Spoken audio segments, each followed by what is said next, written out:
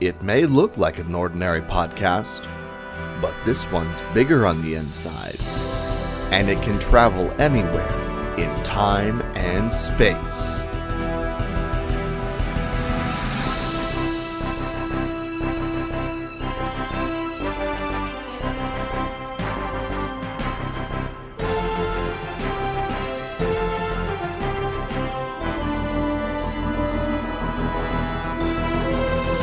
Pack your sonic screwdrivers and your jelly babies. Grab your hats, scarves, and tighten your bow ties. You're the companion now, so get ready to run with your hosts, Jason Hunt and Paul Gann.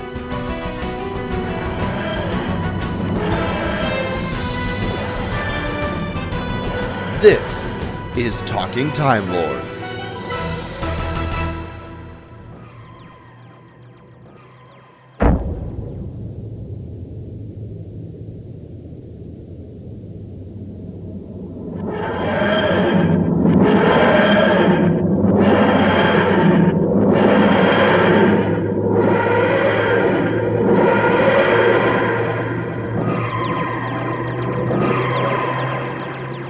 Hey everybody, and welcome back to another fantastic episode of Talking Timelords.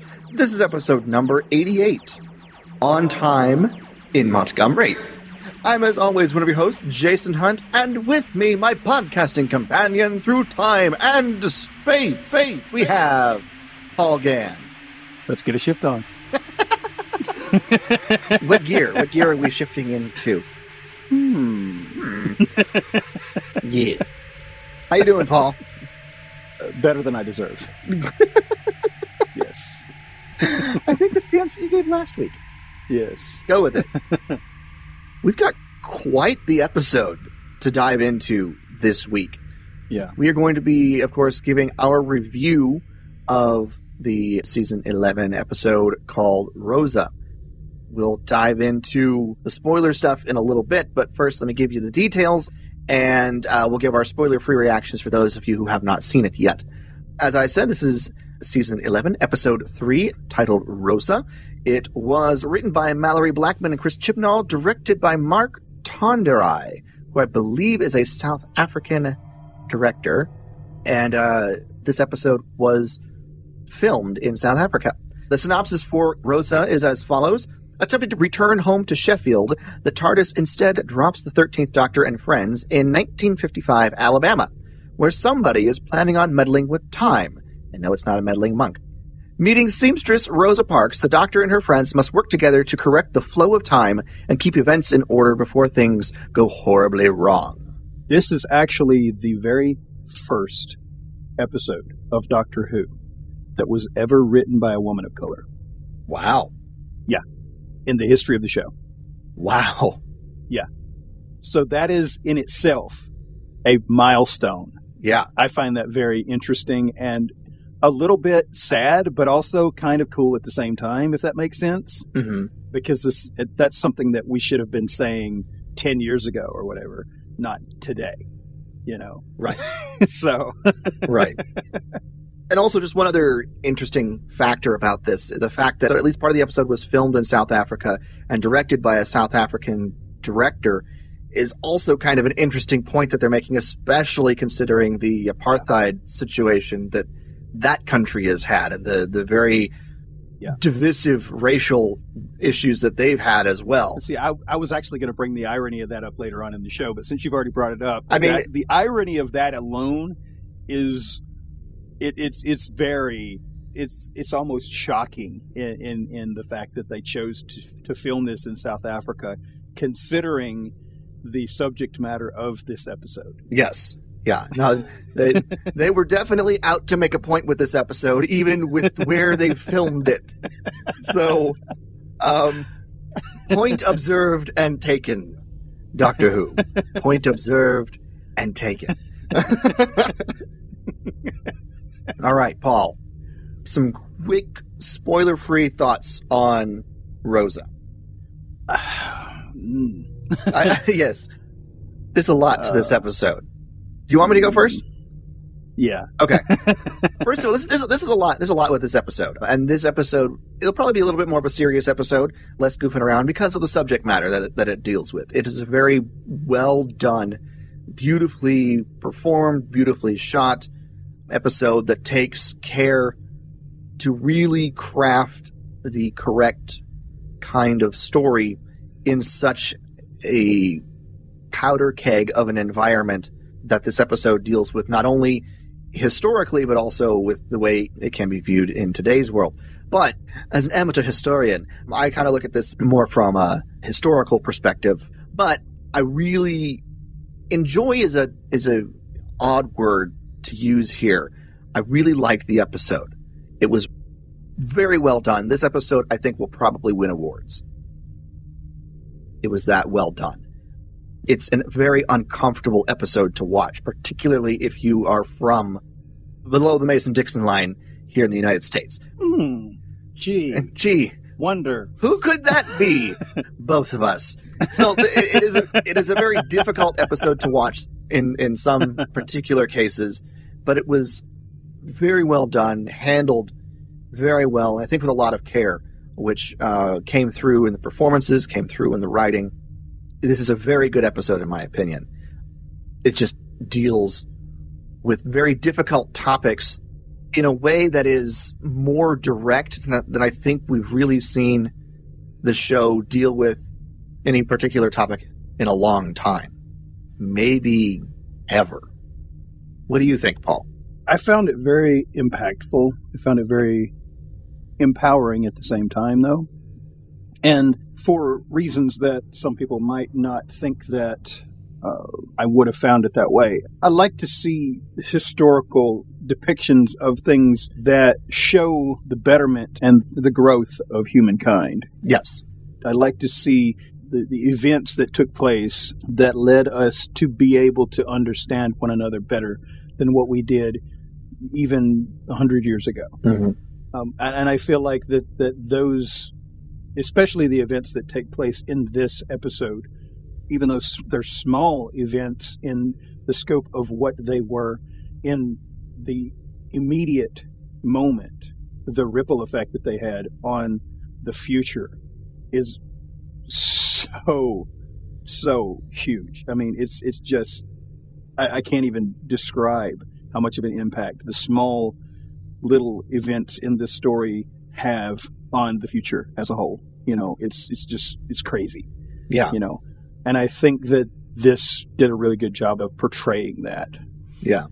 The beginning of I guess you could call it the butterfly effect, which, you know, that theory, butterfly flaps its wings on one side of the world, and by the time it gets to the other side, there's a hurricane.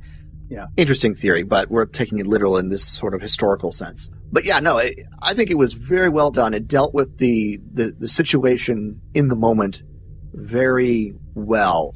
Obviously, it's not 100% historically accurate. There are certain things in this where, you know, they condense certain things so that you get the sense and the feel of what was going on at the time in a way that you know, allows you to really get the scope of what everyone was dealing with in Montgomery, Alabama in 1955. Right. But the way it dealt with the moment in particular, and we'll get to that later. I don't want to start there, but when we get to the moment... You don't want to start at the end like we did last time? Not this time. They dealt with that in a way that left me speechless. Yeah. But I think that's a good place to end the spoiler-free discussion and start jumping into the episode directly.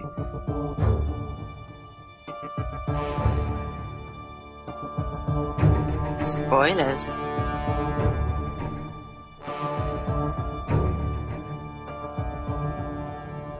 First of all, let's start with a softball section of the show. They show up in 1955 Alabama because the Doctor cannot control the TARDIS. She blames it on new controls, new console. She's still getting the feel of it, but you know, we all know that the TARDIS is doing what the TARDIS does and is, you know, changing the plans. She finally acknowledges that, you know, look, sometimes she just does what she wants to do. Right? That is when she notices some, what kind of energy is it? Archon energy? I don't know. Time energy. I don't care what it's called. It's some sort of time energy Artron, that's where it is. Cybertronium. Yes, sure. That's from Transformers. Coaxium. Sorry, that's from Star Wars. And that's not even close to what we're talking about. No. All right. It's whatever comes from the rift. It's been a while since they visited that rift, by the way. Just a bit.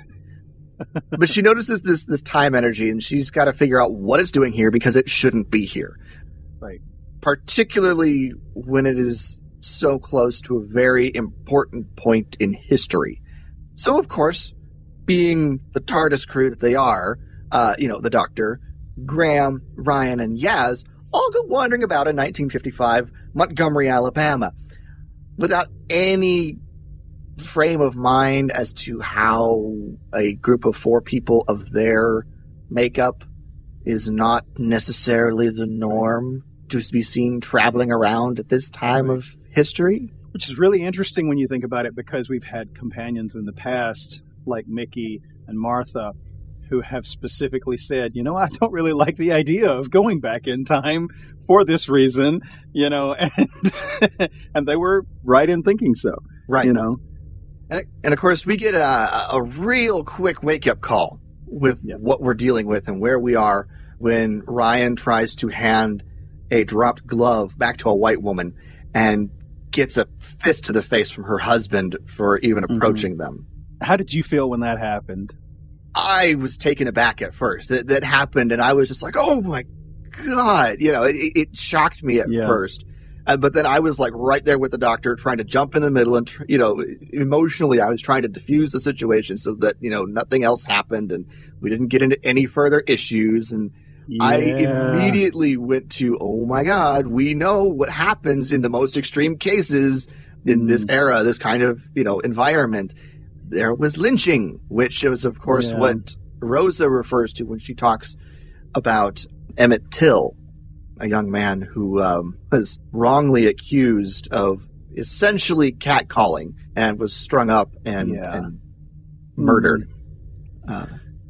So just being historically accurate with that, his accuser came back decades later and said that they lied. Right. Yeah. Right. That's messed up. Really messed up. Yeah.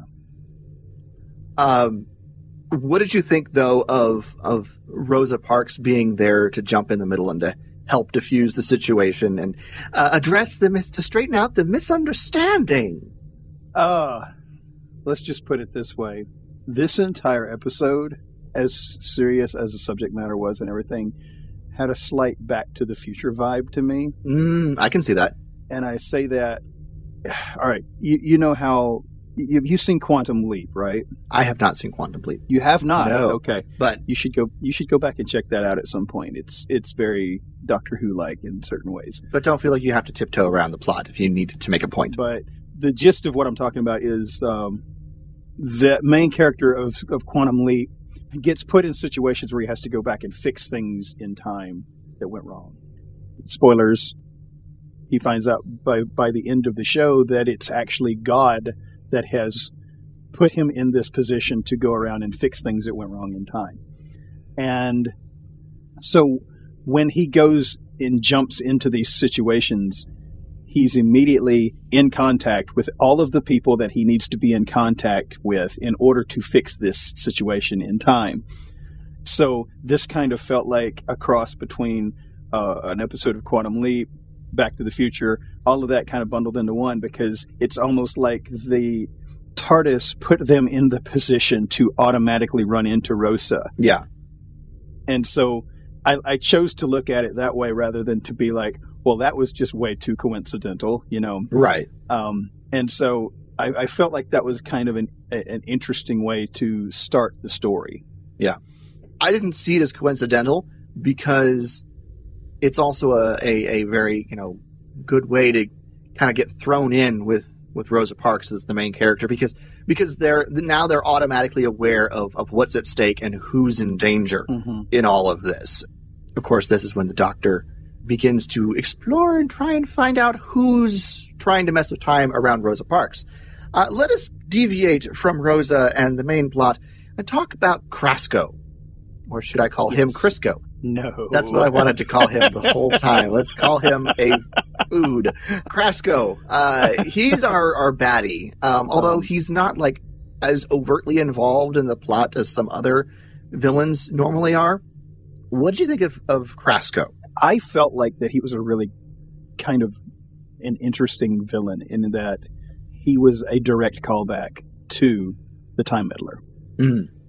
And he felt like he had a few more layers to him than some of your one-dimensional characters that you get sometimes. I felt like that they were subtle, but they were still there. And I don't personally think that they made it 100% clear as to what his true motivation was in this scenario. And the reason why I say that is because they didn't outright call him a racist. He said, this is the point in time where things started to go in the wrong direction. Now, what he meant by that was completely left up to the viewer. Yes. To then kind of assume that he means this or means that or whatever. And a lot of people automatically took that to mean that he was racist, but they never actually specified that in the episode. And so I kind of felt like that was kind of interesting too, that they left that a bit vague, because if you'll remember with the Time Meddler, he kind of had this vagary about him as well. He was making changes in time just to see what would happen. Right. Right. And this felt the same way to me, if you get what I mean. Yeah, although I do think Crasco definitely had a particular goal in mind. Now, of course, he's a former inmate of this intergalactic prison. There's something embedded in him that he got at this prison that will not let him kill anybody. And so in order to disrupt the moment that we will discuss later, he has to change things around the moment in order to prevent that moment from happening. Right. Because you cannot confront Rosa straight on and just kill her and have it all be done with. Now, I wanted to address what you were talking about. We get a confrontation at the very end, towards the very end of the episode, between him and Ryan, where he tells Ryan that he has to put an end to this before you people start getting above yourselves, or something to that effect. Now, we are never told specifically that Crasco is human. Right. And so because there's that ambiguity as to whether or not he's a human or a humanoid, he could be talking specifically about race. You know, he could be. Right. You could take it very straightforward on its face.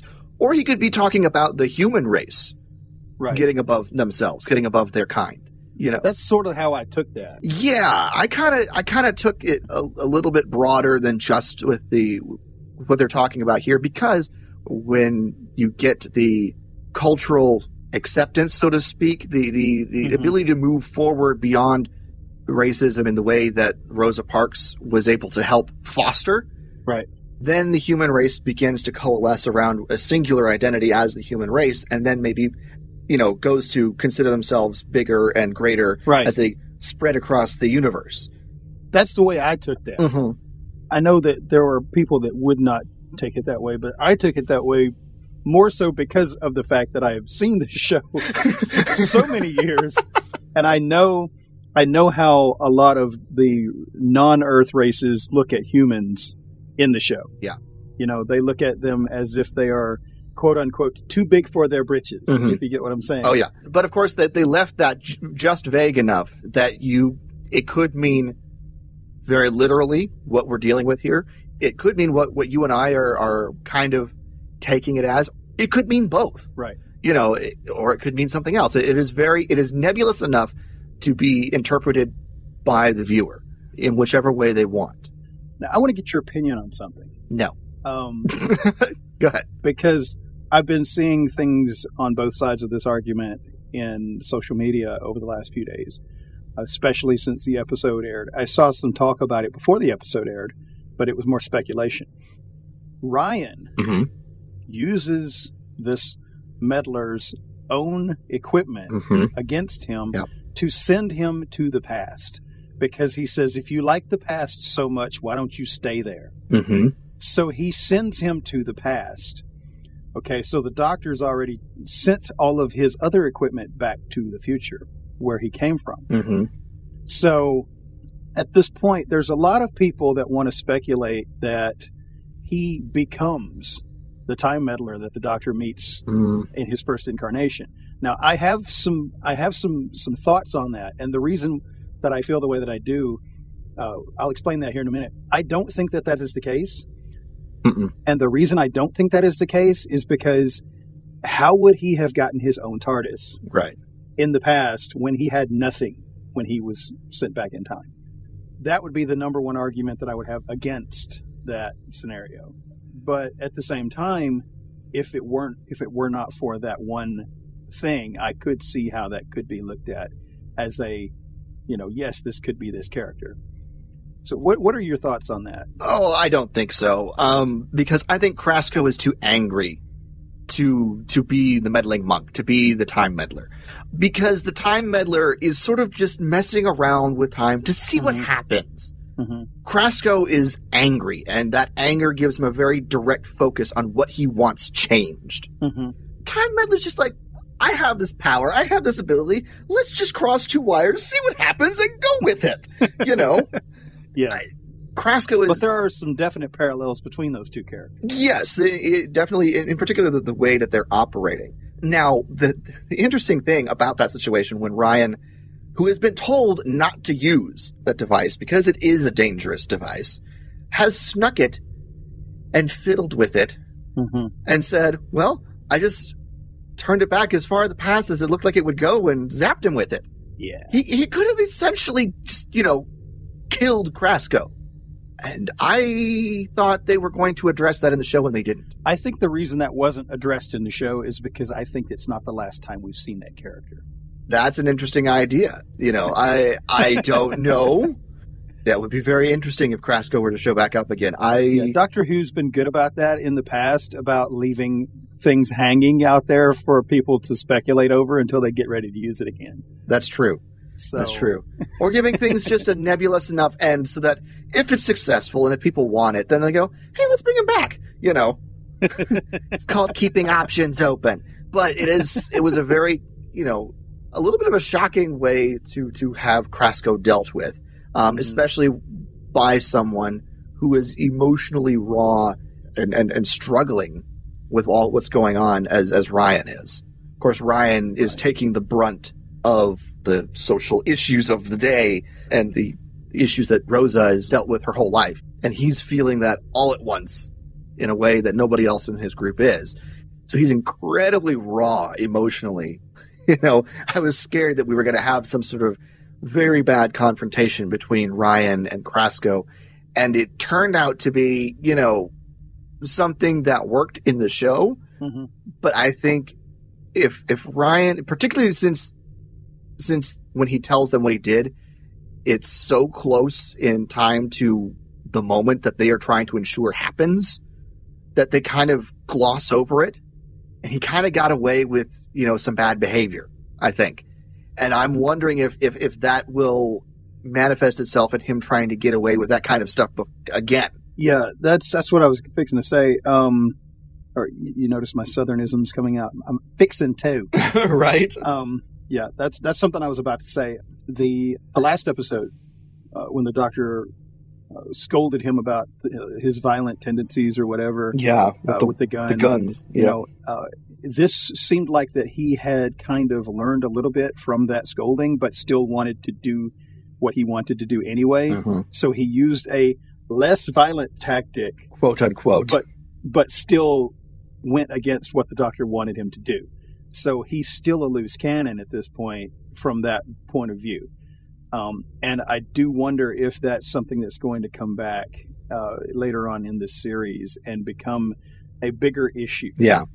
If that's going to be something that's going to cause a bigger ripple effect than what he thinks it might cause, and might actually increase on the amount of chaos, let's just say, that we have going on in the scenario. Yeah. I don't know. Let's talk about Ryan a little bit more specifically. What did you think about Ryan in this episode?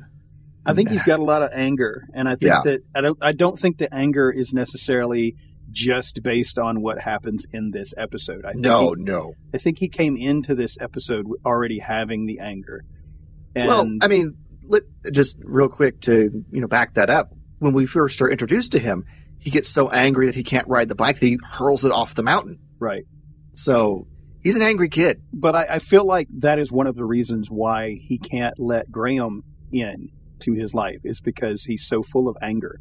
And I think that we've got the dynamic there of Ryan's anger juxtaposed to Graham's stability. Mm-hmm. And the two are not meshing together because Ryan won't let go of his anger. Yeah. And I feel like that's going to have to be something that's going to be addressed throughout the evolution of this character, because if he doesn't let go of that anger, it's eventually going to affect him in a negative way. Yeah. And I feel like that is one of the things that made the opening introduction to this episode for him even more impactful, because of the fact that when that slap happens, you're immediately thinking he's going to retaliate. Right. And I saw it in his face. He almost retaliated, Right. But then he said later, it's a good thing that my Nan taught me how to hold back my anger, because that could have ended in a really bad way. Yeah. Yes, it could have. Oof. I think the relationship between Ryan and Graham is definitely something that I am really looking forward to see how they develop, because the two of them work well together when they have a task and they're, jumping in the middle of stuff. The two of them go out to the river to, trick, what's his face? That was my most favorite scene. Yeah, James Blake. When they go out there to trick James Blake to go back to town, they're playing off each other so well. It's like they're finishing each other's sentences. They're on the same page. Everything's going great. Graham takes James's seat, and Ryan's just like, yeah, whatever. And they're talking about being grandfather and grandson, and they're great. It's so good. And James Blake leaves, and Graham's like, that was great. He goes to give Ryan a fist bump, and Ryan immediately withdraws everything. Yeah, I think what scared Ryan is how easily he fell into that kind of relationship with Graham. Mm-hmm. And when Graham went for the fist bump, Ryan snapped out of it and realized what happened. He was like, nope, I didn't want this, And so he retreated back into himself away from Graham. He's like, no, don't ever do that. Exactly. But that was trying to be trying to play it off like that's just not cool for you. But I really think it's like, no, I gotta back away here. One of the things that I thought was so entertaining and so funny about that scene is it was almost like it was a direct play off of the Andy Griffith Show. You know what I mean? Where they're going fishing, and it was very, I really enjoyed watching that guy kind of knot himself up in a ball and be like, you can't fish here. And he literally, it was his body language. It was almost like he tried to curl up on himself like a dying spider or something, and and be like, "Don't touch me. You might rub off on me or something." And I'm like, "Really? Or seriously?" Right.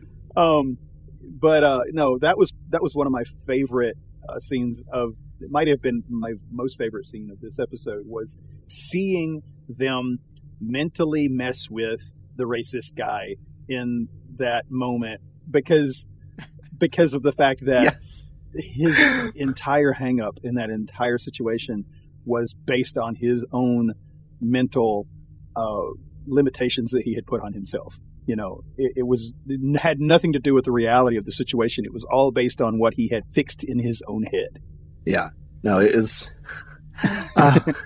such a fun scene. I liked that scene a lot. Although one other really cool moment for Ryan in this episode was when he followed Rosa home and got to meet Dr. King. Yes. That was a really cool moment. He was so enraptured in that moment that he kept calling everybody by their full name. Yes. Dr. Martin Luther King. Yes, Rosa Parks. Whoa, that's so cool.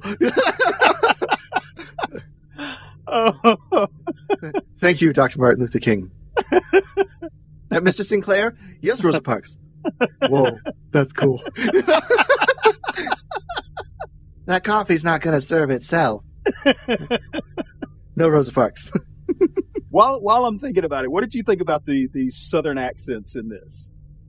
Oh, the actress who played Rosa was great. I loved her. I think she got some really good mannerisms down.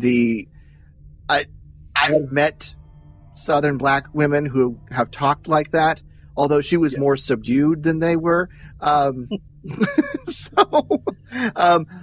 Although I will say some of the other twangs going around were definitely more put upon and a bit more egregious, but I think the ones that mattered were done very well. The reason I ask is because I've heard somebody talk about that before. It's like in shows like this or movies like this, most of the time you don't hear the actual inflection of someone who actually lives in that region or whatever. Most of the time you either hear the rich plantation owner that talks like this, son, right, or you hear the most redneck, hillbilly, Southern drawl that you'll ever get. It talks like this, Mm-hmm. and you don't really get the actual in between of the real inflection of how people would speak. The Southern accent, the one that really was like, don't ever do that again, for me was the waitress. I was like, don't ever speak in a Southern accent again. She had that Southern sugary sweet sort of sound.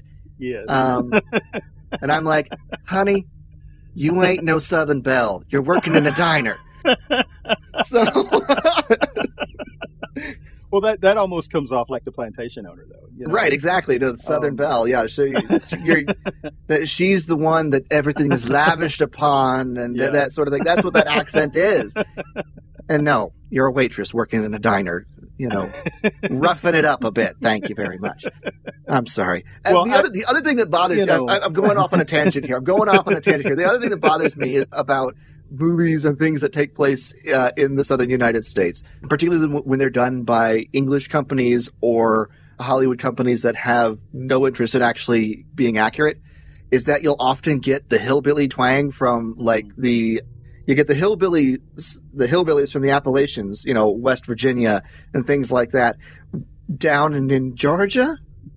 And that bothers me. And I'm like, that's not even remotely geographically close. So I'm sorry. As someone who's lived in the South for basically my entire life, I have the ability to pick up on some of the differences that we have, and it bothers me sometimes when we just kind of get, pardoning the pun here, whitewashed as an accent group.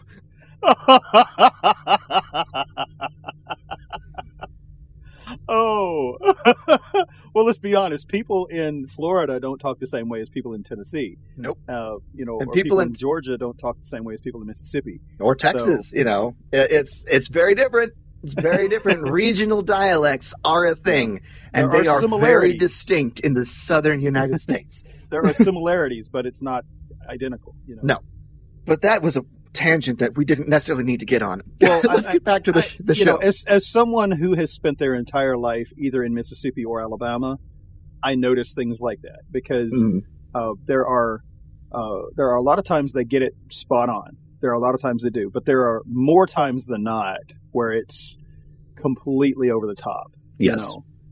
So, yeah. Just had to bring that up. All that to say, there were some egregious ones, but Rosa was spot on.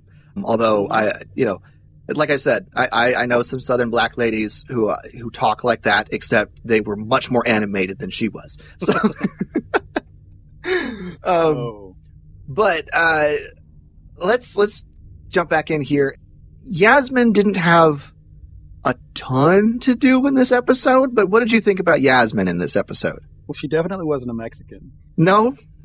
I mean, even though everyone called her a Mexican.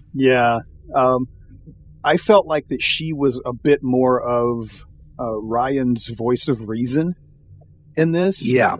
Because you have on a couple of occasions where she kind of pulls him back in and kind of brings everything back into context for him. Oh yeah. Not to say that anything that's going on in that arena is okay, but she kind of helps him to look at it in a different perspective. A broader perspective. Right. And so I kind of felt like that even though she had a smaller role once again in this, she kind of had an important role. Yes. And I think that's something that's good to note is that her desire to help and to, protect and to care for people is something that we've definitely seen from the beginning. And it was very apparent here in this episode. So that's a good thing to point out. Now, I think next episode, we're really going to start finding out more about Yaz. And we'll talk about that when we briefly, discuss what's coming next week. But I just got to bring up the fact that Graham, in order to talk his way out of a confrontation with a police officer, called himself Steve Jobs and essentially pitched the iPhone as the invention he was in town to try and get a patent for. That's so good. That is so good. Yeah. Okay. Graham is probably the character that has grown on me the most since this series started. Mm-hmm. And it's getting to the point, at least for me, that when he's on screen, he kind of is stealing the spotlight a little bit from Yaz and Ryan, if you get what I'm saying. Okay. Just because he has that there's a charm to him. Yes, he has that charm to him that makes him a likable character. One of the things, though, that I noticed the most about Graham in this episode is that he has gone from being a character at the first episode of this series who was being withdrawn and coming off like he was afraid of everything to standing up and saying, "This is my grandson," in the South of 1955, and not being afraid. He was basically fearless at this point, and he was saying, "This is my grandson." And that was something that was kind of a thing that made me look at Ryan and go, seriously, man, what's wrong with you? Because this man, he could have been lynched just for acknowledging that he was even associated with Ryan. Mm-hmm. You see what I'm saying? Yeah. But he didn't care. Yeah. Yeah. And so to see him go from the one type of character to the other type of character in that moment, it was like he made up his mind at that moment, I'm going to be fearless. Mm-hmm. And that made such an impact on me because I want to think that I would be that kind of person in that kind of scenario if I was put in that position myself, Right. Yeah, that's something that I really noticed about him in this episode. Now, and the fact that he's starting to learn to play along with the doctor, when he puts his arm around her shoulder, pretending like they're husband and wife. Oh, dear. Oh, my gosh. It's so good. But the doctor clearly didn't like it. Nope. She's like, I'm not used to this. Oh. This is the third episode in a row where she has clearly stated, I am not used to being a woman. Yes, exactly.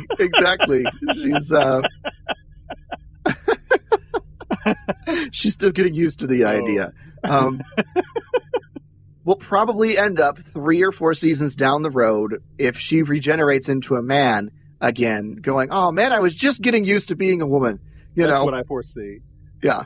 But I don't look, even if she has multiple incarnations as a woman, I think that once she regenerates into a man again at some point, that will be what she says. I had just gotten used to being a woman. And I feel like that at that point, it doesn't matter. It could be, 6, 7, 8 years down the road. I think that's going to be the first thing that she says. I had just gotten used to being a woman, unless the next, incarnation is a ginger or something, Right. Well, then that would just get the doctor all excited and hot and bothered. I'm finally a ginger. Finally a ginger. Oh my goodness. All right. Let's talk about it. Let's talk about the moment. everything has been building around this entire episode of making sure the moment where James Blake orders Rosa Parks to the back of the bus, and Rosa doesn't stand up and move to the back of the bus. She remains seated, thus getting herself arrested and then inspiring the protests and the Montgomery bus boycott that almost drives the bus companies out of business and really begins to jumpstart what becomes the civil rights movement, headed up by her friend, Dr. Martin Luther King Jr. Krasko has done everything he can to avoid this happening, from sending Blake, from basically giving him the day off, and then when that doesn't work, putting his bus out of commission, and when that doesn't work, he's put up flyers at every bus stop saying that the buses aren't running, and then he tries to block the road in order to prevent them from getting to the right stop, and he's doing everything he can to make this situation not happen.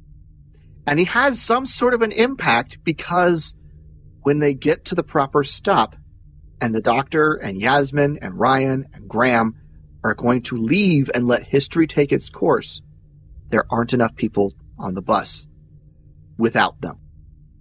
And before we get to the moment with Rosa, I wanted to really quick address Graham's moment in this, when he realizes he's about to be part of history. Yeah, he's like, I don't want to be a part of this. I don't want to watch this happen. Right. Because he felt like it was going to hurt his heart too much to see this go down. Yeah. And honestly, were I in Graham's situation, I probably would have said the same thing. I don't want to be a part of this. This is, of all the moments in history to be part of, this is not one I would want to be a part of. And making this terrible moment happen, even though it serves a greater purpose, especially since they've gotten to know Rosa a little bit. And the thing about that too, when the event does take place and when everything does go down the way that it's supposed to in history, and Rosa steps off the bus and looks back up into the window, she gives them this knowing smile, as if to say, I know why you didn't say anything. Well, they did kind of have that conversation right in front of her. But what I'm saying is, it was almost like she understood this is what was always supposed to happen. Yeah. And it was up to me to step up and take on this event on my own, you know. And that knowing smile, I think, might be what broke me. Because she essentially forgave them right there. It was her way of saying, it's okay, I know what I'm doing.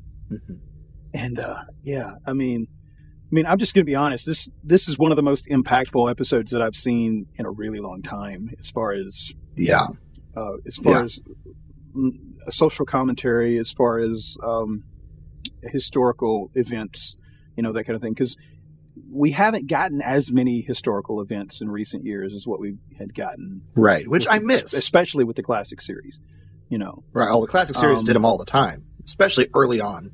Right. And so this was something that I really enjoyed going back to, not just for the historical aspects of it, but also for the impact that I think that it actually has in helping people to remember. Yeah. And that's something that I have heard people talking about before this episode ever came out or anything. One of the things that I've heard said from somebody who's wiser than me was, you need to be able to go back and look at our past long enough to learn from it, but not so long that you live there. And what they meant by that was, if you go back to something like this and you live in this type of environment in your mind, then everything that has been accomplished by those people in those moments who brought us to where we are today means nothing, because you've not learned anything from what they did. Yeah. Because you will live in that moment and you will get angry at things, and you will not grow past the bad and take the lessons that were learned and the things that were done in order to advance things to where they are. Right. And so what that taught me, of course, I already kind of was in that mindset already anyway, because I always kind of have been. But what that taught me was, if you're living in the past, you can't move into the future. So I really felt like that this it did a good job of calling back to the past, but not trying to make you dwell on it too much, if that makes sense. Yeah. Because of the way that the episode ended, especially where the Doctor is showing them the events that followed what happened in this scenario and showing them how it led to where we are today. And even to the point to where there is an actual asteroid now named Rosa Parks. Yeah. That's an actual real thing. Yes. I thought that was kind of cool. Yeah, that's amazing. When you have made such an impact that not only did you essentially help to jumpstart the civil rights movement, you, years and years and years later, are awarded the Congressional Medal of Freedom, and you have a celestial body named after you. Yes. I don't think there's very many presidents of the United States that have a celestial body named after them. No, I felt like that the respect and the tonality of everything and how this was done really says a lot about the showrunners and everybody that took part in creating this. I think they did a really respectful job. Yeah. Yeah, it was done incredibly well. And the moment plays out basically in silence. There's no music until Blake runs out to call the police to arrest Rosa Parks. Yeah. And then we get, what is it, Rise Up? Is that the name of the song? Yes. Which, to be honest, kind of took me out of the moment for a minute. Really? It did. I don't know why. Probably because we don't normally hear that type of music in Doctor Who. Right, we don't. And so it did take me out of the moment for a bit and kind of surprised me. But now that I think about it and I think upon further watch throughs, I think it'll really, work for me. But when it first started, it took me off guard and kind of took me out of the moment for just the briefest of minutes. But I was immediately back into it and tearing up by the end of the episode. As soon as the whole episode ended and the credits started to roll, I sat back in my chair and just let out the breath I'd been holding for the past 5 minutes, and kind of just let myself feel everything that had just happened. I was already at the point of, holding back tears before that music started. That music started and, let's just say it drew me even more into the moment because, that's when the tears started flowing for me, is when that music started. It was just such a powerful moment for me in that episode. And if you think about it, not just because of the accomplishments of that person in that moment, but also because of the mindset that it puts you in to think about how those moments are key moments for the human race as a whole, because it makes you think about the accomplishments of all of the other historical figures that have put themselves out there and done more than what was believed possible for them. And so for me, this was a triumphant episode as a whole beyond the subject matter that it was talking about just in the episode. It was talking about human resilience and everything, and our ability to rise above our adversities and stuff, and it not just from a racism or racial point of view, but from a classism point of view, or a sexism point of view, or however you want to put it. When any time that a human being can rise above adversity. Mm-hmm. It's powerful. It is. And one thing I do want to say about this episode along similar lines is that while it does deal with some very harsh realities of actual things that happened in the South, the atrocities committed against people specifically because they had a darker level of melanin in the most superficial outer layer of their skin. Right. Even though we deal with some horrible things and some horrible viewpoints in this episode, the episode comes across as incredibly hopeful because the Doctor, Rosa, just a lesser extent, Yasmin in particular, the other companions too, but they all are looking towards the future, how this helps, how this makes things better, and that kind of thing. And the outlook and the optimism and the hopefulness that they are acting in and, operating in permeates this episode, so that when the moment comes and Rosa is arrested, you feel everything. You feel everything from Rosa that she has done. She's had enough. She's going to put her foot down, and she's going to say no. Mm-hmm. And then you feel the hope kind of burst for our TARDIS crew, because they ensured history stayed on course.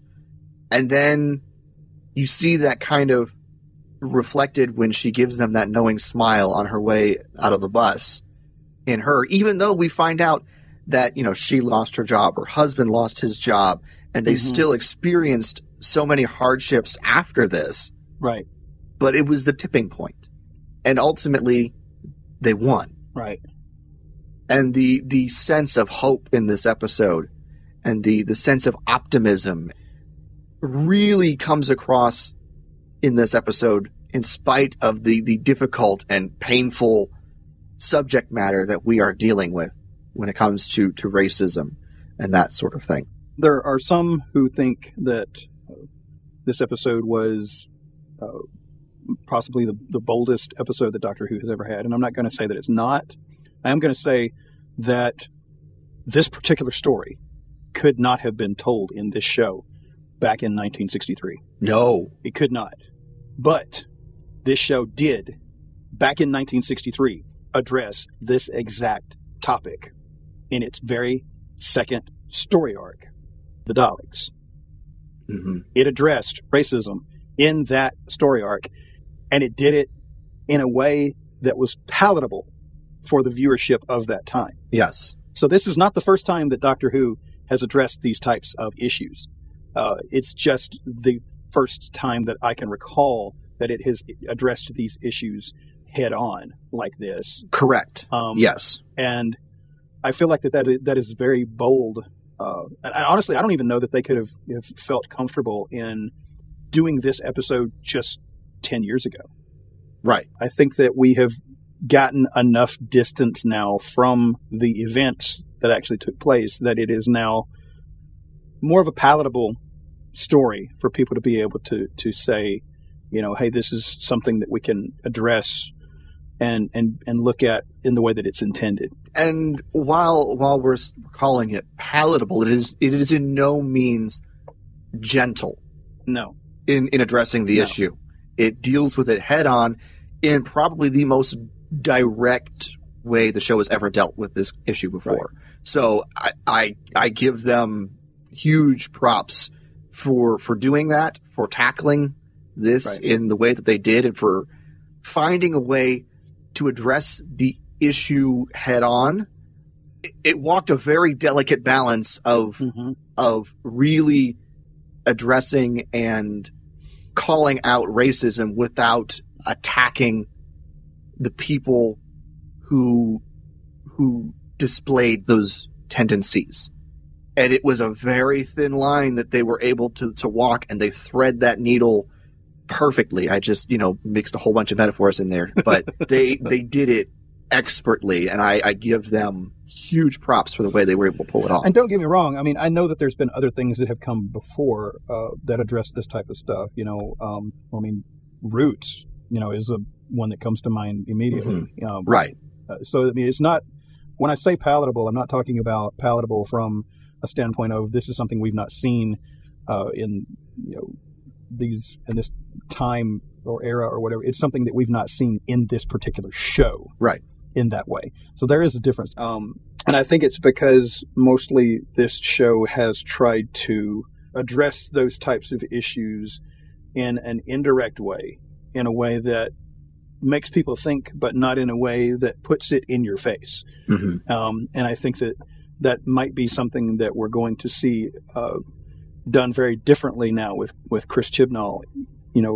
He's not going to be as standoffish when it comes to some of the bigger issues and stuff in the show, and he's going, I think, to be more prone to just say, here it is, and if you don't get it, then maybe that's on you and not on the rest of us, kind of thing.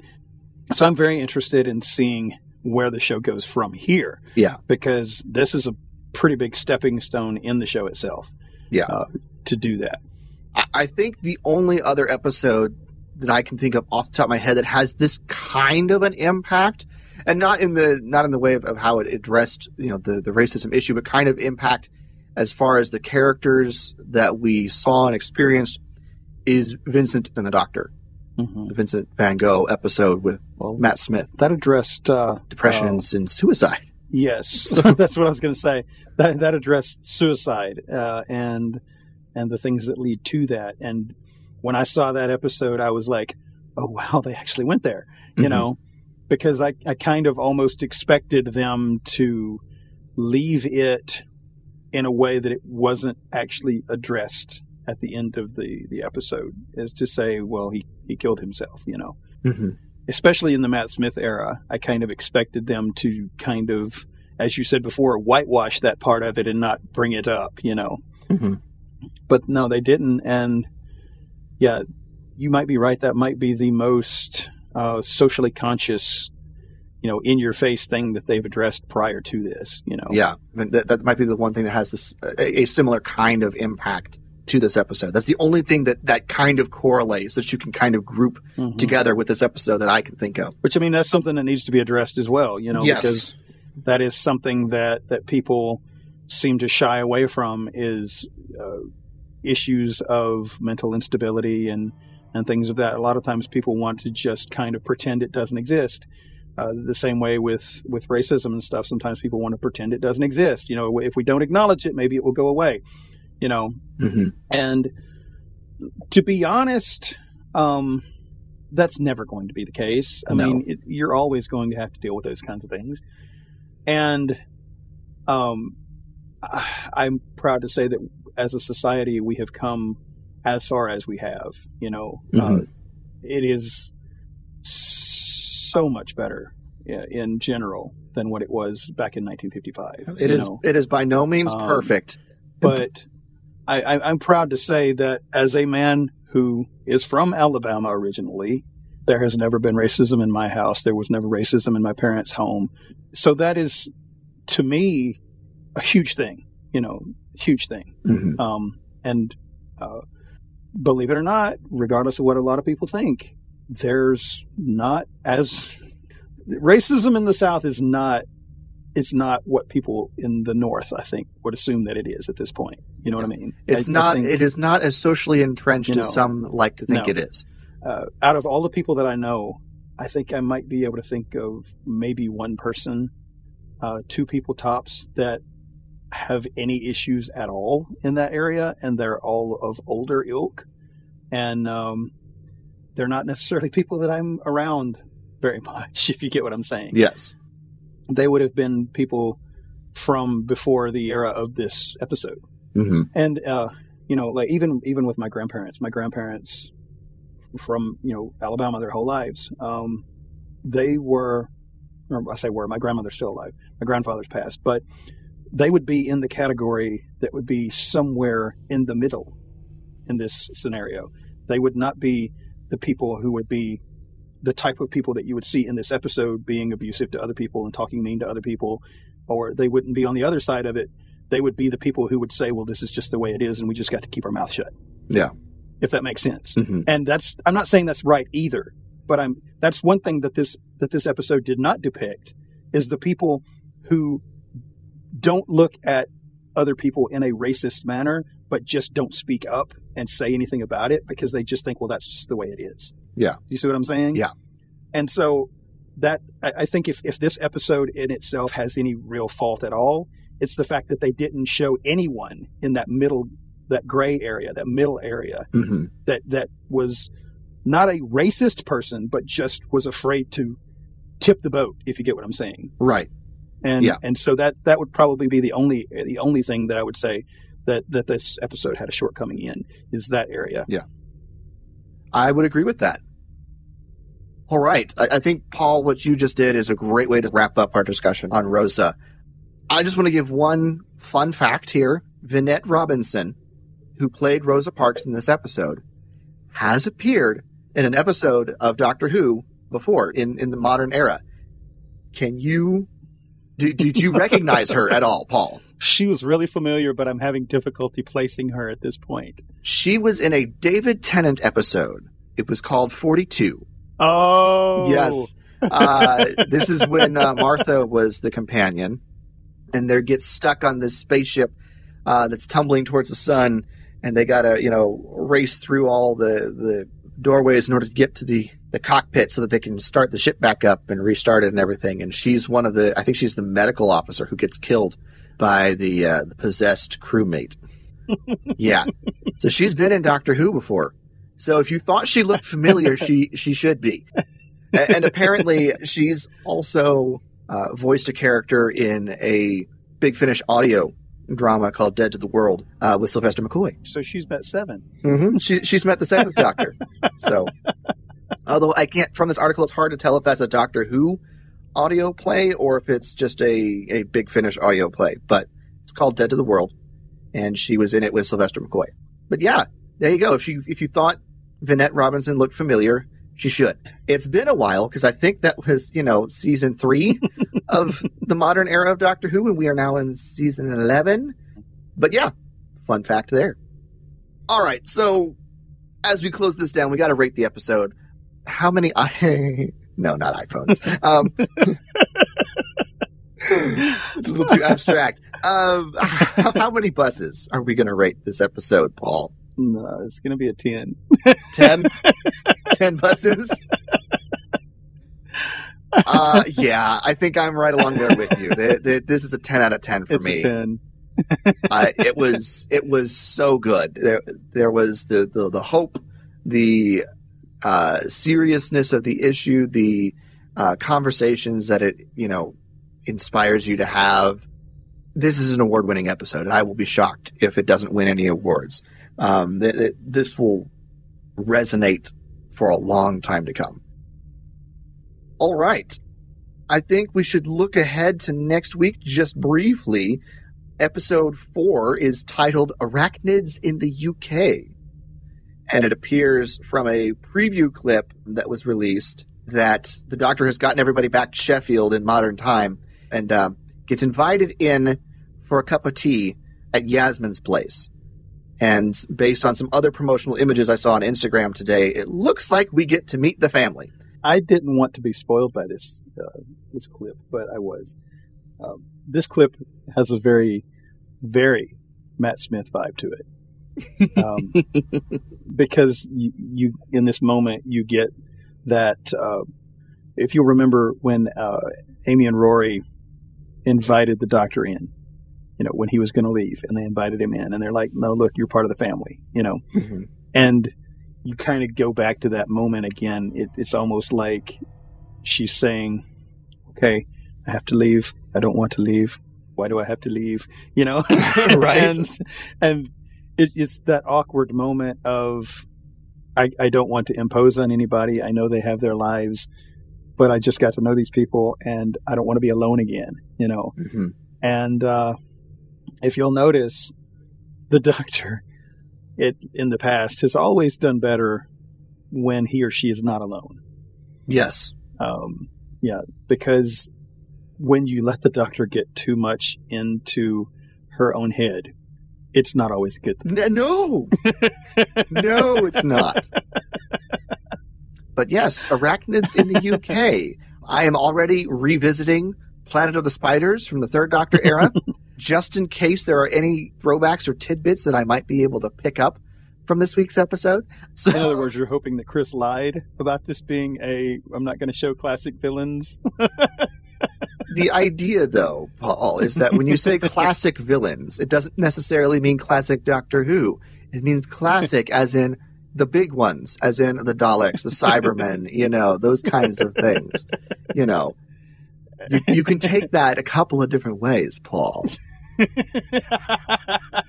And let's be honest, these spiders have already had a similar kind of entity in the modern era, episode Turn Left, where there's the bug on Donna's back. Yeah, both of those, the Planet of the Spiders and that Turn Left, kind of messed with my head. I'm not a bug person anyway, and to see those things on those people just kind of, So you're really excited for arachnids in the UK. Well, Paul wants all the spiders. In the right context, it doesn't bother me as much. I mean, I can watch Arachnophobia and I'm okay, but I don't like the giant, kind of creepy crawly kind. You know what I'm saying? That's just not my thing. So as long as the spiders are burning in fire, you're good.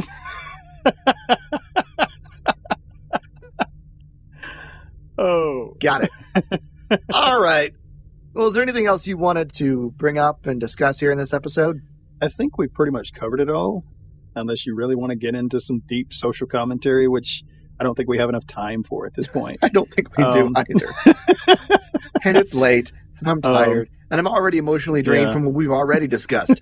So, yeah, I think if we really try to get into some deep social commentary, we'd probably be here for another 2 or 3 hours, and I just don't have time for that. So. We will let you contemplate that, because that's what this episode wants us to do, is it wants us to contemplate and address these issues in our own lives, and where we might encounter similar things. So, and I'm not so convinced that people would want to sit and listen to us for that long anyway.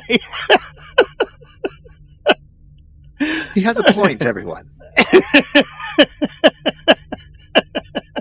And so with that, so we do not overstay our welcome, be sure to get in touch with us. You can always contact us on our Facebook page, facebook.com/Talking Timelords. There is a link there to our Facebook group if you want to get more in-depth in discussion, so check out that page as well.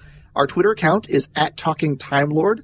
I'm in the process of resurrecting that Twitter account, so you will probably see more activity over there. So if you are on Twitter, check us out there. You can always email us at talkingtimelords@gmail.com. If you forget any of those links, just visit our website, talkingtimelords.com, and we've got links to all of our social media, as well as links to every single one of our previously released episodes, where you can get awesome looks at the artwork that Paul creates for each of these episodes. So be sure to check out our website.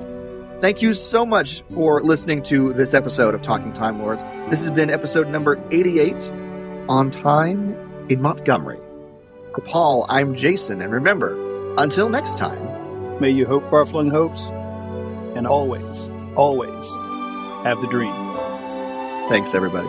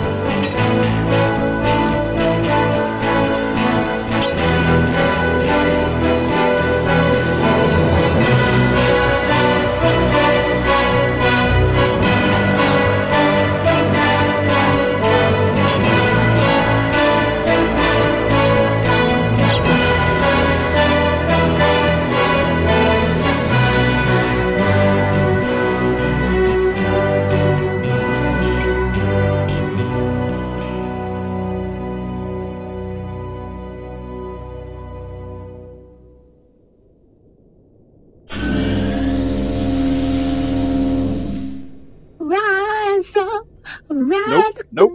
I don't think that's the lyrics. Nope. You trying to sing? Maybe. I don't know. Maybe not. I'll let you make that call. I'm not saying you can't sing. I'm just saying that's not the song. I can't sing either.